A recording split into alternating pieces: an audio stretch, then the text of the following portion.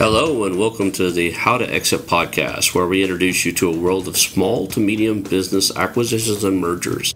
We interview business owners, industry leaders, authors, mentors, and other influencers with the sole intent to share with you what it looks like to buy or sell a business. Let's get rolling.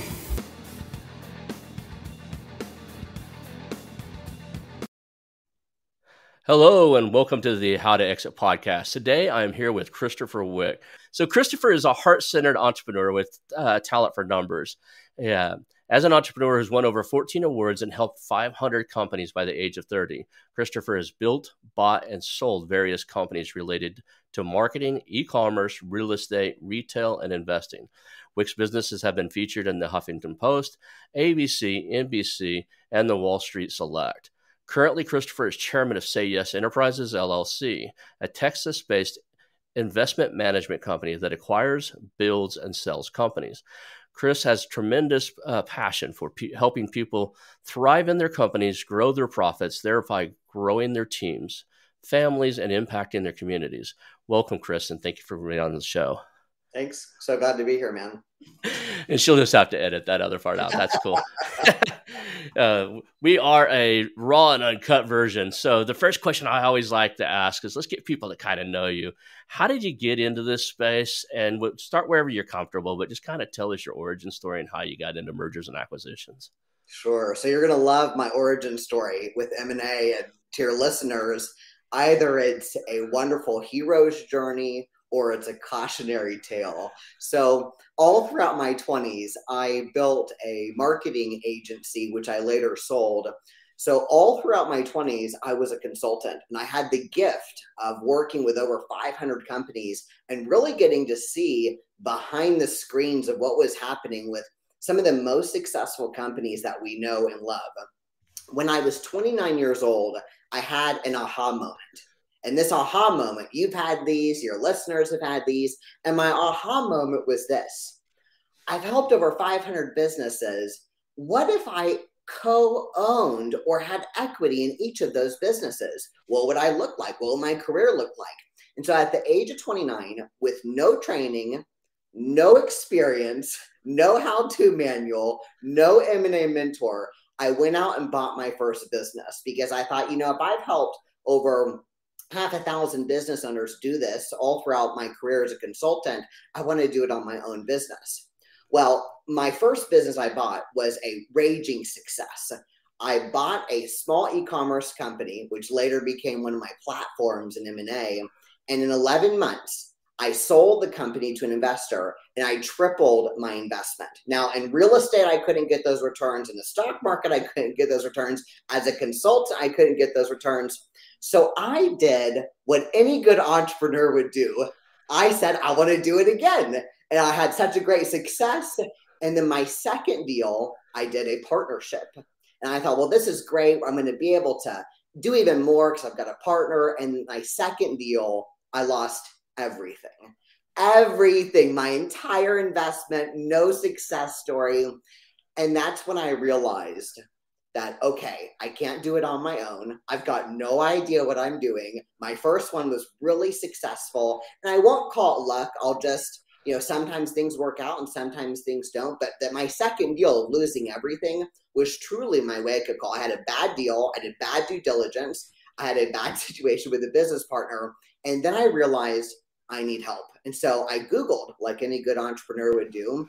And the only place teaching M&A was Harvard. And I'd already gotten a business degree at university. And I couldn't go back. I couldn't go back to school. So I really searched and I dedicated to finding a community and finding a mentor that I could really work under, model after. And I found that in an M&A community. And since then, I've done over 6 deals. I've got amazing business partners. And really, the reason why I share this story is, one, in the entrepreneurial community, we do a really good job of not talking about the hard stuff. We'll show the fancy cars, we'll show the wealth. And I could talk about my luxury car, my beautiful big house, but I'd rather start off and talk about, in the beginning, I had a really good deal for the first one. And then my second one was a complete disaster, which is the cautionary tale of to work with someone who knows what they're doing to work with a business partner who's done this before. And now that's the person I get to be, because I've done so many deals. I get to mentor people, and here's how to do a deal like the first one. Here's how to avoid the failure like the second one. So that's how I got started. And now I really base my entire career around mentoring others. I've got students in M&A, I've got partners in M&A, and doing things like this to share these stories. That's awesome. I too started off. I was an entrepreneur young, like I was telling you before the show started. Wanted to go work for my father in a painting business. He told me no, so I grabbed the lawnmower and pushed it 5.5 miles into town. Started mowing lawns. Right, all the way up to when I was in the military. I even had side gigs. I had a thing called Diamond Gate Networks, and we installed networking equipment into schools and fiber and you name it. We ran the wires and stuff. And everything was going great. And I went out and got a master's degree in marketing. And I thought I was hot stuff, right? I got my MBA in marketing and created an online dating service and lost everything. I could not get that thing off the ground. Pretty close to $1 million worth of 401k money. And it was right at $1 million with other people's money. But just to say a large portion of that was everything I had in 401k, everything I had in stocks. And I really thought I was going to get it off the ground. And you're right. The lesson learned from that was, not everything you learn in school applies directly to, at the same scale. My marketing MBA made me an awesome employee for Coca-Cola or PepsiCo, where they have $50 million budgets for rebranding. Right. But, trying to brand off the day one off of a shoestring budget, and it was not the right approach. Right. So I get that. So right now we're in this space where there's a lot of opportunity here in the United States. I just got off the phone or off the live podcast with a guy from the UK. It's the same there. A lot of business owners, or what I refer to, are they're aging out. I say they're retiring, but entrepreneurs rarely retire. They'll either work until they can't work anymore, or some life event happens, or the boss at home tells them they need to go travel more, and then they sell, right? But there's this huge opportunity there in this space. What would you say to somebody who's just like looking around right now thinking, do I go create a business? I got this idea, or do I go buy one? Oh, well, I really respect your story about the online dating service and losing it all, because I can bet with total certainty you learn more in that deal versus your last successful one, just like I did. And here's what I've got to say. With those who are out there questioning, what do I do next? One of the biggest problems with my second deal that I did is it was a startup disguised as a business. And startups are very attractive. People are always wanting to ride and bet on the horse that's going to win. I don't invest in startups. As an investor, I invest in history. I invest in historical performance. So for someone who's trying to make a pivot, and you and I both know there's lots of entrepreneurs out there thinking, okay, I've got to start over. And maybe it's the economy, maybe it's a failed deal like you and I both had. I tell my students and my business partners, the best thing that you could ever do is go buy something that's already working. So if you want to create a fantastic dating service, go buy a service that's already working. If you want to create a great landscaping business, go buy that. And of course, a lot of people have the barrier to entry. How do I afford it? How do I get it? And that's why they work with mentors like you and I. But truly, you're going to shortcut your success by having an existing list, an existing brand, an existing network. Because one of the challenging things that people do is they want to go start something new, but they have to start all over in their connections, versus already going and building on success that someone has had. The reason my first deal ever worked really well is because I was able to capitalize on the momentum that it already had. The reason my second deal was such a disaster is it was a startup disguised as a business. There was no momentum. And that cost me a tremendous amount, just like you experienced with your online dating service. It's interesting, as I have the same criteria. I'm looking for something that's been around for more than 10 years, right? I want them to be past that, what is it, USA statistics, something like 90-something% of businesses fail in the first 5. Right. I want them to have more than 10 employees, and mainly is I don't want to buy myself another job, so I want enough people there that when the owner wants to leave, surely there's somebody there that probably knows how to run that business better than I would, right? And so I'm looking for well-run businesses, been around for 10 or more years, have 10 or more employees, and they, hopefully they've got some standard operating procedures. They know what they're doing. Often you'll find that, if you find the right one, that business runs better when the CEO's gone, right? If it's set up right when the owner leaves, things that needed to be changed for a long time, but they're still doing them because that's the way they've always done them. Those employees will step up and go, "Hey, man, we've been needing to change this for a long time." So I see that you actually have a specialty or a passion around helping businesses maximize their exit, right?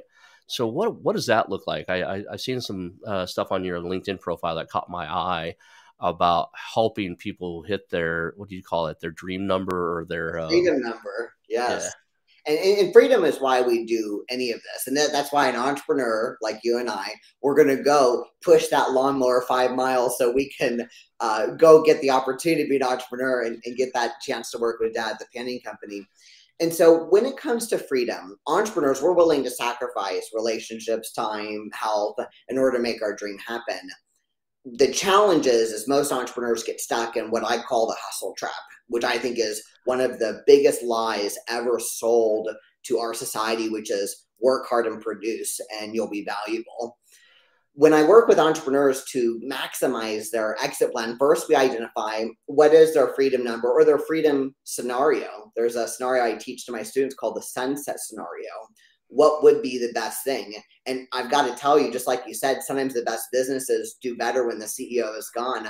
I remember when I sold my largest business to date, 6 months later, the company was running better without me because of what the new guy was doing. And I thought, wow, this could have been so much easier. But we get in there and we get so consumed with how can we work more? How can we produce more? So one of the first things I do with entrepreneurs is have them step back. Because when you're in it, you cannot see the forest from the trees. You can't see the market that could have worked. You can't see that person that you need to hire. And so it all begins with what I think is the most important question that everybody's walking around with, which is, what do you want? Now, there's a loving way to say that. Like when I talk to people on conference calls, my first question is always, what would be the best thing that you can get out of our time together today? I'm basically asking, what do you want? Because I want to deliver that. And that's where a lot of entrepreneurs need clarity and understanding how they can get that. A lot of entrepreneurs I meet who want to sell their businesses don't think they can get what they want. And one of my superpowers is creative deal structure, where I make it my life's mission to get my sellers or my partners exactly what they want. So we're both aligned on that. One of my favorite questions of people, especially when they jump on the call and they have a number in mind, are like, well, my goal in any transaction, even when it was in real estate, is to figure out what it is the other person wants and figure out and then work out a way to get them there. So when somebody says, well, I want 1.5 million for my business before they even show me any numbers or anything else, my natural, without a blink and, or anything, response is, cool, let's see how we can get you there. Yeah. Right. Yeah, and sometimes, like I was saying this on the previous hour, but sometimes how we get you there is quite simply, you're going to have to grow a bit to get there.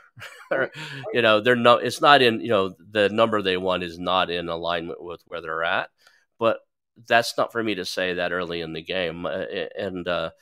Some of these guys are getting it wrong. They think they got to jump in and negotiate from day one. From day one, for me, it's build rapport. Figure out where the business owner wants to get to, and then how can I get them there? A lot of times you'll find out if you really get into these guys' lives and understand that they're business owners, this isn't their first gig, right?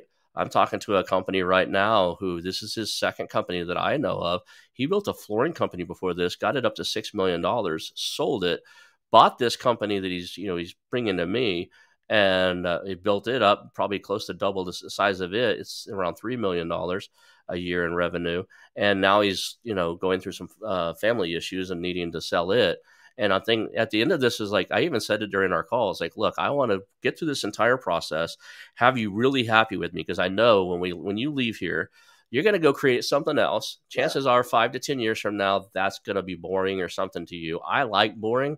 I want you to call me back and go, hey, Ron, I want to do something else. I built this $10 million roofing company. Do you want to look at it? And, because the answer is going to be yes, right? Yeah. So that at the end of the day, whether I buy it or not, or whether I refer it to somebody else or not, I want to make sure that guy gets that I'm in it for them.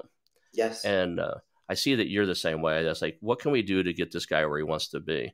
Right. So what does a good exit plan look like? Because I think a lot of our listeners out there, they're either buying businesses to exit at some point, or they're already owning a business and they're looking like, what would it look like to sell? And nobody, very few people truly have what I would refer to as a good exit plan. They don't, unless they've like followed one of the other mentors that are out there, they don't have a data room with PowerPoints and all the stuff they need to have to present well to buyers like you or I. Right. So what is it? What would you look for in a good exit plan?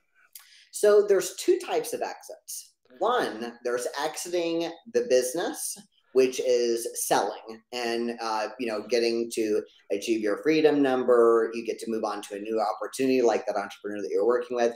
The second type of exit is exiting the org chart. And so when I work with entrepreneurs, sometimes people get scared thinking about exiting because they've been a lawyer all their life, or they've been a landscaper all their life, or they've been HVAC all their life.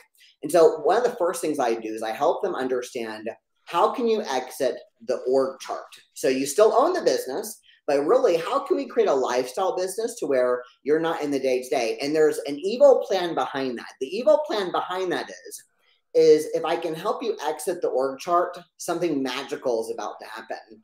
Your valuation is going to skyrocket, because guys like you and I, we are not going to buy jobs. And I can't tell you how many times I have to have that conversation of, you don't have enough team in place, you're making lots of money. One of the reasons you're making lots of money is because you're not paying payroll. So if we can help entrepreneurs exit the org chart and to imagine a business that runs without them, one, we're going to help them exit no matter what. And number two, we're going to help them achieve their freedom number, because their business will actually be a business and not a professional job. That hits a point. There was a business I looked at, I guess it was last year, and I'm friends with. I actually knew this guy previously. He approached me when I had my real estate business, wanting to be a private lender. He's like, we used to wear these shirts as hoodies during the winter. We'd wear these giant hoodies. I figure I'm a 4.5, I'm a 4X or 5X on a good day. I'm a big boy. I might as well be a billboard too. So I used to have this, hoodies that say I buy houses. I probably should make some now say I buy businesses. Yeah. But anyway, I would be in Home Depot and people would approach me like, hey, do you need an electrician? Well, this guy approached us at a Home Depot and said, hey, I own a few businesses in town. Do you need private lending? Do you need money? I was like, sure. So we took him to lunch and stuff. And one of the business he owned, we circled back around when I got into mergers and acquisitions. And his wife really wants him to sell. He's 70 something. It's a soap line. That's as far as I'll go into that line, organic soap. And they do decent, revenue. They built a beautiful house up by one of the lakes, and his wife would like to spend some time at it. But they're stuck most of the time closer to the business because they have a family business. The kids don't want to run it. She's trying to, encourage the sale. When I really got down into the weeds with it, the guy's really afraid to sell. And I was like, well, why are you afraid to sell? She goes, every one of his friends, he's 70 something now, every one of his friends sell their business and die within a few weeks. Like, he could list off 5 or 6 people he knew that died after their life purpose was gone. And so your idea of getting them out of the org chart and still having them see that it's okay and they can have other passions and other things to do, and work with them through that process might work with him. So that's a good approach there. Yeah, absolutely. And then you benefit because you can help them create a valuable business. And there's always, with guys like that, there's a seller I'm working with right now that's retiring after 19 years. Sometimes our offer is not to buy them out completely. We'll maybe do 80 or 90% so they can stay involved. So they still have something they can wake up and do every day if they need that. For example, with people about to retire, so they can still have the identity. Because like with guys like you and I, our identity is totally wrapped up in what we do. And that's a way where you can keep them involved. I love keeping sellers involved. It's really great because they've got the best ideas. They've been doing the business for 19 years. You might as well keep them on your board and compensate them for their time. I absolutely do that. Usually I do at 80-20. I'll leave 20% with them. And, cool. And it actually helps for those of you guys who are listening, get into this. One of the main reasons I do that is occasionally, especially like companies have been around for 20, 30, 50, third generation company I was talking to a couple of years ago, they've been around for 63 years, right? When there's a problem with one of those customers that have been with them for 15 or 20 years, they want to talk to the last name that's on that sign. Right. They don't care who, but they want to talk to let's say call it Smith Construction. They want to talk to a Smith, right? And that's, my wife's maiden name, but not my name, so it won't work, right? So having somebody there that's, has a vested interest that can go and smooth over some things can be very beneficial in a lot of things. Especially, even like vendors and other stuff Yes. when, Yeah. you got vendor relations and stuff that have been around for 20 or 30 years. You're the new guy, you know, you could lose some of your sorry, you lose some of your vendors.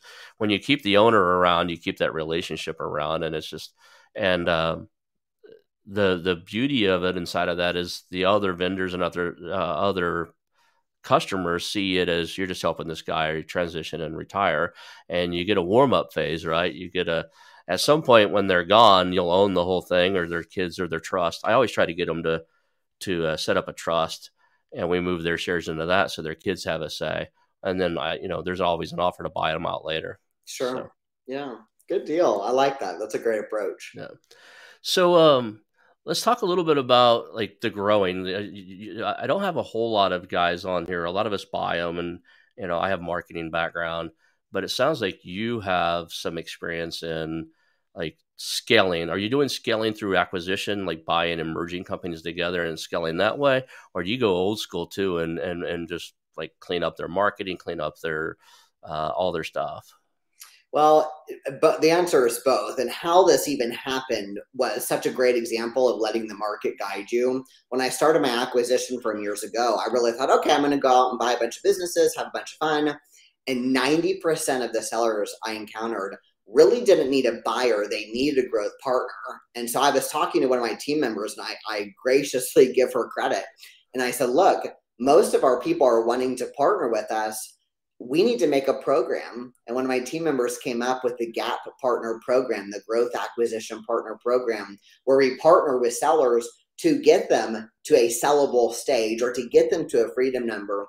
And so we've got growth, or a larger business will grow through acquisitions. We'll buy lists, we'll buy other businesses that can feed into that. Or with some of our smaller businesses, it's boots on the ground, understanding paid ads, understanding referral marketing. And truly, that's a sign of a good entrepreneur, to see what the market is telling you. And so when I created my acquisition firm, I really thought we'd be doing more buying. And here we are years later, we're still doing more partnering, because that's what the market needed. And I make it my life's mission to serve at the highest level. And that's what the market needed. So we partner with people, we help them grow. Scale is a word I tend not to use, because I always want to make sure that I help a seller understand what's really going to happen. And I talk about small incremental changes that lead to big growth, like understanding your list and really using that very well. That's free money. Understanding referral marketing and leveraging your partnerships, that's free money. Lots of people will sell you to click buttons and launch ads and make a funnel. But really, I start much more conservatively when it comes to growth, because I want to help my business partners maximize their spend and get them more runway. Because if I say, oh, hey, we can grow your business, but it's going to cost you $50,000 in paid ads, that's going to scare people. But if I say, hey, we're going to partner in your first month, all we're going to do is we're going to focus on free money, that's really exciting. Yeah, I like to do the product grid. If a company's got more than one line of products, make the grid of which customers have which ones, and then go through and see, well, should they have the other products? And you'd be surprised at how many customers inside of some of these bigger companies don't even know that the company in the last 10 years added 5 different things, a product line they could use. So there's a lot of, and I don't know how you do it, but a lot of things I want, that we look at is, okay, there's a product of the month. We focus on one line per month and introduce it to every single customer. Yes. And usually, if depending on the size of the company, you can roll through their whole product line in a year, right? And every customer at this point knows about every product, and then there's always that referral element. So I love that. I love that side of it. So, and that's free money. That is free money. Like imagining just implementing a product menu. By golly, what a great idea, because now you're just educating, hey, we also have this stuff, like with the soap company. I'm sure they've got other things. That is a free money technique. And that is where you've got to be creative. I tell people it's easy to click buttons and make funnels and launch ads, but the real creativity and superpowers comes from being creative. Like, hey, let's do a product of the month and educate people on what we currently have, because we don't want to go out and chase shiny objects. Let's do what works, and that's free money. That's a really good example. I love that. These are customers. They already trust you. They're already opening up their wallet. They're already paying their invoices on time, right? You know, there was a company that we were going to try to turn around, and the first thing I told the partners is like, look, we're going to do a lot of cross marketing for the other products, but we're going to start with everybody who pays their invoice in 60 days or less. Right? Why would I go out and market to people I'm chasing down at 180 and 240 days or whatever, 200, whatever the next one is, to get the money when I've got a list of 100 clients that pay and buy repeatedly? So that's another one, is that like your slow pay guys, you don't have to cross market to them right away. You can almost fade them out just by really focusing on like your top 20%, right? The 80-20 principle is I'm a huge fan. So that's great. One of the things, a lot of guys are out there, they're looking to buy their first company and stuff.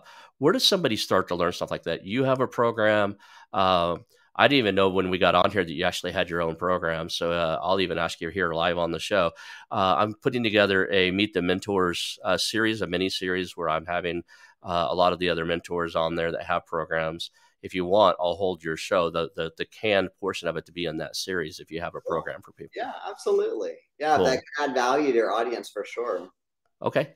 So where do they start? I mean, for you, they can, is it at your sayyesenterprises.com? Is that where they start to do that? We'll put the rest of your contact information up there, but let me double check real quick. Is that the correct one? Yep, looks beautiful. sayyesenterprises.com. And just like my origin story, either it's a hero's journey or it's a cautionary tale. And what changed my M&A career was by working with people that knew what they were doing. And that's when my career totally changed. Yeah. So with our entrepreneurs, if they want to go into M&A, truly work with someone who's already walked the path.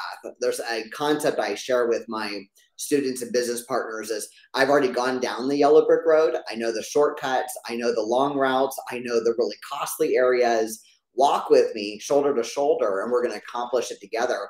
This week, I helped an entrepreneur get his very first deal, and it was an amazing opportunity for him. And I've known him for a very long time, and I had a deal come across my way, and I remembered him, and I said, hey, let's work together, and it's going to be his first deal. And that is awesome, because now I'm a part of his origin story, and he'll always be able to share he did it not on his own, but he did it with help. And by golly, in my second deal that failed, I really wish I could have had adequate help, but it was a gift to me because I realized, okay, I have no idea what I'm doing. I'm going to go work with people that do.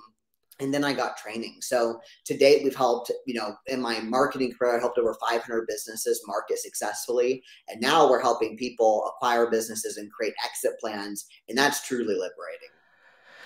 I got introduced last year to a book by Dan Sullivan. If you don't know who he is, he has a hell of a coach program himself. And I plug. I should be an affiliate or not. I'm not. I get nothing from this, but I plug his book all the time. He's got a book out there called Who Not How, and I really am trying to own that concept. And the gist of it is anytime you try to catch yourself trying to figure something out, chances are you're probably not the right who to be getting it done. So it's not trying to figure out how to do things. It's trying to figure out who would be who out there already knows how to do this way better than I would, and would like a piece of the action or some money to get it done. And that has helped me tremendously inside of these projects. I don't go out and buy these companies. I do a lot like you're talking about. We call them YBOs, work in buyout.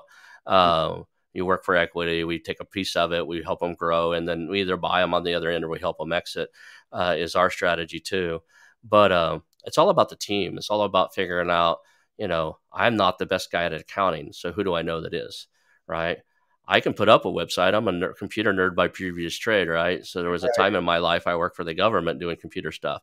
But I can put up a website, but that's not my day in and day out efficiency. So who do I know that is? So it sounds like you do the same thing. The other thing I do, and I sound like you might be the same, I'll look at almost any deal. Right? There's a few things I'm not that interested in, and that's just because personal biases, I guess. Restaurants. Here in Oklahoma, I'm not interested in cannabis just because it's not federally available, and from some of the international projects, I don't want the limelight of being in that business keeping me from being able to participate in some international projects we've got going on. But other than that, I'll look at anything. And I always tell the business owner, like, look, I want to talk to you. I want to look through your business. I can't promise you that I'll be your buyer, but I can promise you that if I'm not, I probably know them because I reach out. I have this podcast. I have, some other stuff I do, some networking groups that are all mergers and acquisitions guys. I probably know who's interested in your business, even if I'm not. And I learned that in the real estate space, right? When I was doing real estate investing, I would be out there looking at houses and I walked through and I got to this point where I knew what I wanted to keep. Basically, I didn't like to do major rehabs. So just paint, carpet, and I could put an owner in it because I own or finance my houses, right? If it needed more than that, I could walk through there and go, oh yeah, this house is for Mark or this one's for Dan. And these are legitimate, investors and I knew their math models. So I knew that if we were going to start talking numbers, where I needed to get them to make it acceptable for. And I'm starting to do that in the mergers and acquisition space. I'm starting to learn that, like, look, this business, this guy really needs the cash. I know a guy over here that loves doing LBOs. He's looking for one. He's got the credit. He's got he's got stuff lined up. He's just looking for the right opportunity. And it doesn't have to be me. I just want to make sure that the business owner gets where they're trying to go. Yes. So it sounds like you've got that same vision and that. Oh, for sure. Yeah. Cool. Yeah, absolutely. Because it's like you said earlier with the relationships. And I tell sellers, I will make it my life's mission to get you what you want. And even if I'm not the perfect fit, I can point you in the right direction. I promise you it's going to be a much better direction than on your own. And it's just like with partnerships. I tell my entrepreneurs, if you could have done it by now on your own, you would have. It's not a question if you're smart enough or talented enough or good enough. It's just you don't have the people and the processes in place. And that's why you partner with us. Because if you could have by now, you would have by now. And it's not about you or your abilities. It's about you're not knowing which direction to go. And sellers, you and I have got investor networks. Sellers don't have that. So they can really build a relationship and return that good service of making sure this is a really good relationship. They're going to get what they want. Right. So this is an ever evolving space, mergers and acquisitions. I mean, in the last 4 or 5 years, SPACs came back around. People are actually doing, the SPACs. Right now, there's actually a lot of crypto where they're doing token raises and stuff. I haven't seen anybody do a token raise to buy a business. I'd like to see that occur. But there's just so many different areas in this. There's the opportunity to stay constantly learning and improving your skill set. What's one area around mergers and acquisitions that you're still curious about and kind of watching and observing? Ooh, what a phenomenal question. An area of M&A that I'm still working on personally improving is integration. And when we acquire a business, how we help our team integrate it in a way that's going to really make the process very smooth for the seller and also our team. Something I've noticed is one of our challenges is we will take a lot of the burden on in a deal just to make sure the seller has a great experience. So integration, I think, is what we're focused on. And truly, the reason why I mentioned that is, one, is being completely authentic, but also, two, that sellers have to think about integration. I ask a seller on every first call I have with me or my team is, what's your transition plan? Because you've got to have a really good integration plan. That's what I'm focused on. And I think that's a good lesson for anyone in any stage, whether they're a startup entrepreneur or an entrepreneur that's looking for an exit plan or an M&A person. Because I tell my students in M&A, just because you can doesn't mean you should. Sometimes students get so excited about getting a deal, they'll get a deal, and what happens? It's the dog that's caught the car, and now they don't know, oh, what do we do with this team? Oh, what do we do with payroll? And so you've got to focus on the long vision, play the tape all the way through, not just focusing on getting your first deal. Yeah, one of the mentors I go to call it deal heat, right? You get so excited to get that first deal done. You get in the middle of something and you're like, what do I do now? Right. Yeah. And, I can get, one way to do, to avoid that is just to really market well and actually have 5, 6, 7 things to look at. Right. The other one is what you're talking about, is really, and you should do both. You should have multiple things to look at, so you're not really excited about something you shouldn't be. And and then the second thing is, you got to know, what is your exit plan? And I would say 2 to 3. Like, you should have 2 or 3 exits out of that. There are businesses that I have acquired and I probably will keep for a longer term. I acquired them for different purposes. I own a pest control company, of all things. I did that because I have some relatives that, worked in the industry, wanted to stay working in the industry, and their owner was retiring. It's a good little business. It needs to grow. I bought it wrong before I had any training in this. I bought a job, right? Yeah. So it's one of those. It's fun, We let my 5-year-old name it. It's called Lullaby Pest Control, right? She's 6 now. But when we bought what we bought out of it, the equipment and everything, we couldn't buy the company just because his licenses and all that were. I don't think the guy, and I don't want to throw him under a bus. Just say the liabilities were more risky than just buying the equipment and doing it ourselves. But yeah. So going back to what are the things people know? What would you consider, what is the top 3 things you think a seller should look at when they're looking at their business, preparing to sell a business? One thing is history, because I have to routinely tell sellers, do not sell me on the future. That's a total deal breaker for me. I do not care about what you think the future is, because if the future is so bright, you wouldn't be selling your business. So focus on history. That's one. And truly understand an investor. They're not buying potential. They're buying what's happening right now. The second thing is having the ability to be flexible. What I tell my sellers very often is, if they're willing to be flexible, they'll get very close to their asking price. But if they ask for a ridiculous asking price, cash up front, they're not going to get that deal. And so they're flexible. They're going to be able to get what they want long term. And lastly is understanding what makes something valuable. And as a real estate investor, so it delights me that you do real estate as well, is I tell sellers all the time, just because you remodeled your bathroom does not make you the most expensive home on the block. What makes you the most expensive home on the block is what other homes are selling for. We don't care about how beautiful the bathroom is. We care about the land. We care about the taxes. We care about the area. So history, that's important. Understanding flexibility to get what you want and being flexible with how you get that. And number 3, understanding true value. I'm being featured in a magazine next month, and they chose out of all of our articles, understanding business valuations. Other than profitability, what makes my business valuable? And that's a really good thing for a seller. So those 3 things, if a seller could think about those 3 things, they would absolutely get the deal of their dreams right away.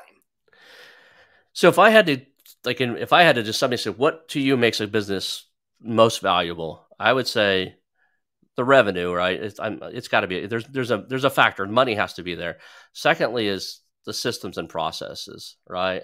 Even with the right people, if the owner is the glue that makes everything work and turns all the gears, even with the right people, if the system and processes aren't there, it can fall apart when they're gone. And then third is the team, right? For me, it's I want to know who's staying, who's going, who's still here just because the owner's there and they've been working for them for 25 years. They're ready to retire too. All right.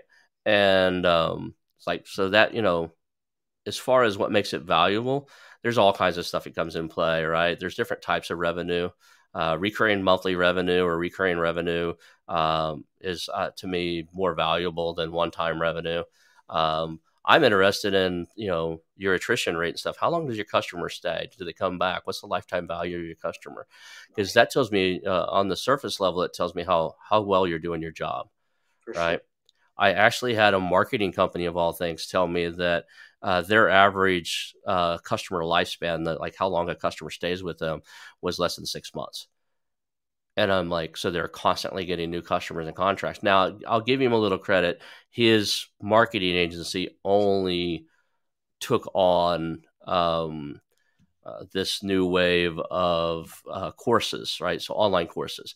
So you would create an online course, you go to him, he'll help you launch it, create it, and run it. And they have a high failure rate anyway. Right. But even in that, I just could not get my hands around is you don't have any customers that are older than 120 days, right? that everybody comes in, they do their launch. Even if they were, I just couldn't get it. We didn't offer him anything. We basically ended that call fairly quick, but and he just thought it was part of being normal business, and that, to me, that's not right. I think that the numbers in that space are probably, even if they're 95-5, you should have a 5% retention rate, right? So that's critically important as a buyer to me, is how well have your customers been treated. I don't do turnarounds at this stage. I don't think. I mean, I could build a team around it, but if you're spiraling down the drain, I just don't. I don't come with a cork. So, right.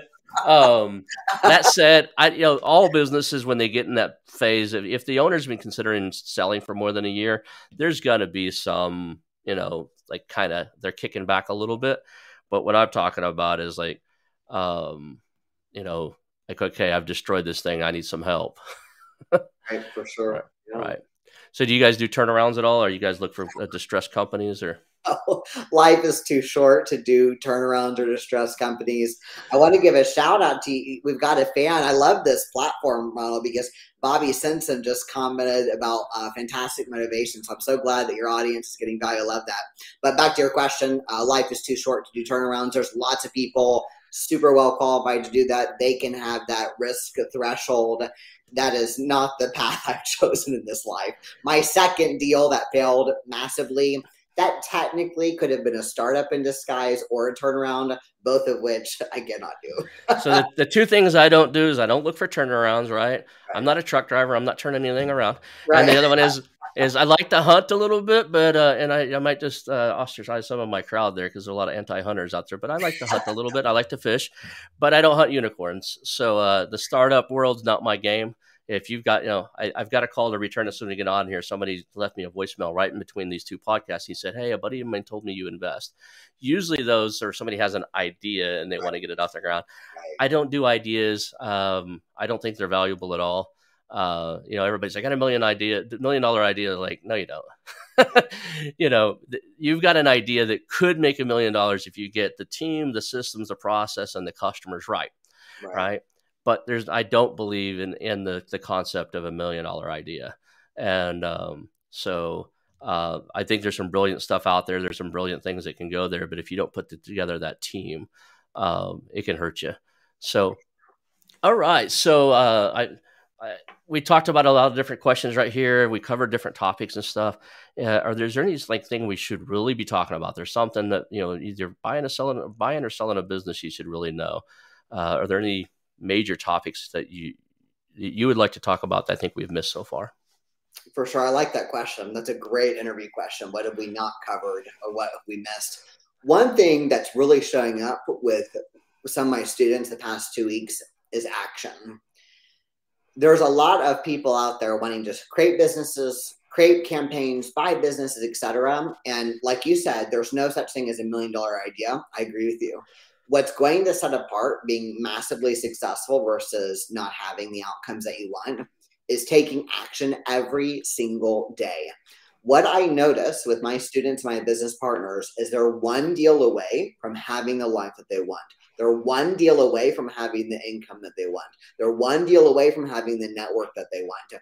And they have to take action every day to achieve that.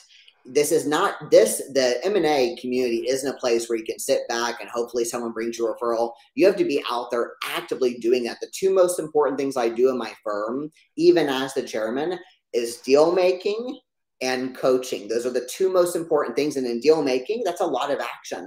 So if there's people listening to this podcast now, one, I want to commend them for investing themselves in their education to listen to you. What a smart choice.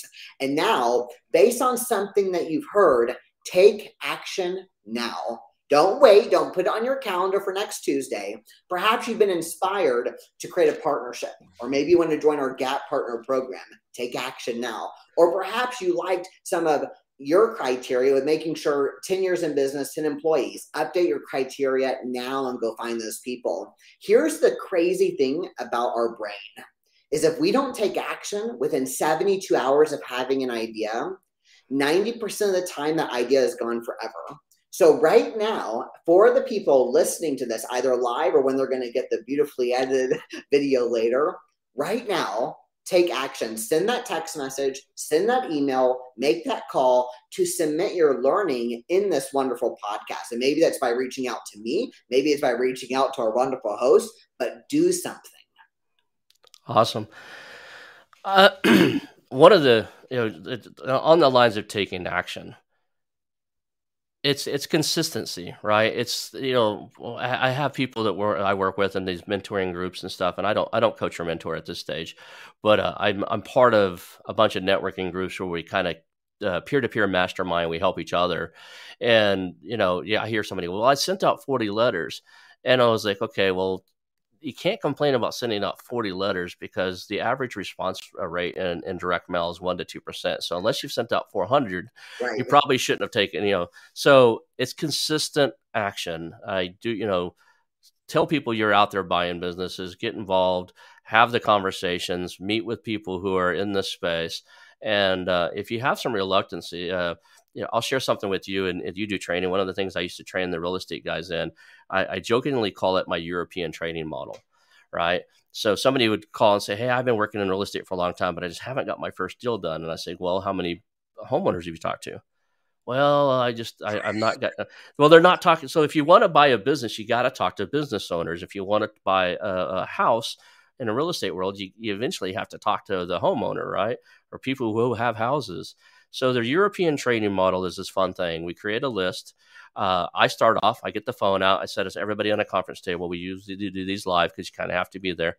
And I'll call the first two or three. They'll hear the conversation. They hear it.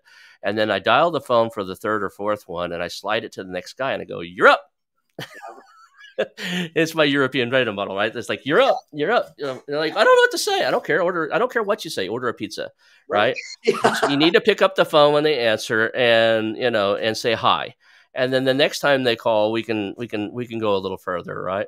But I don't advocate inside of this space. I haven't picked up cold calling business owners, Oh. it's not, I don't think it would be a bad thing. I haven't tried it. Right.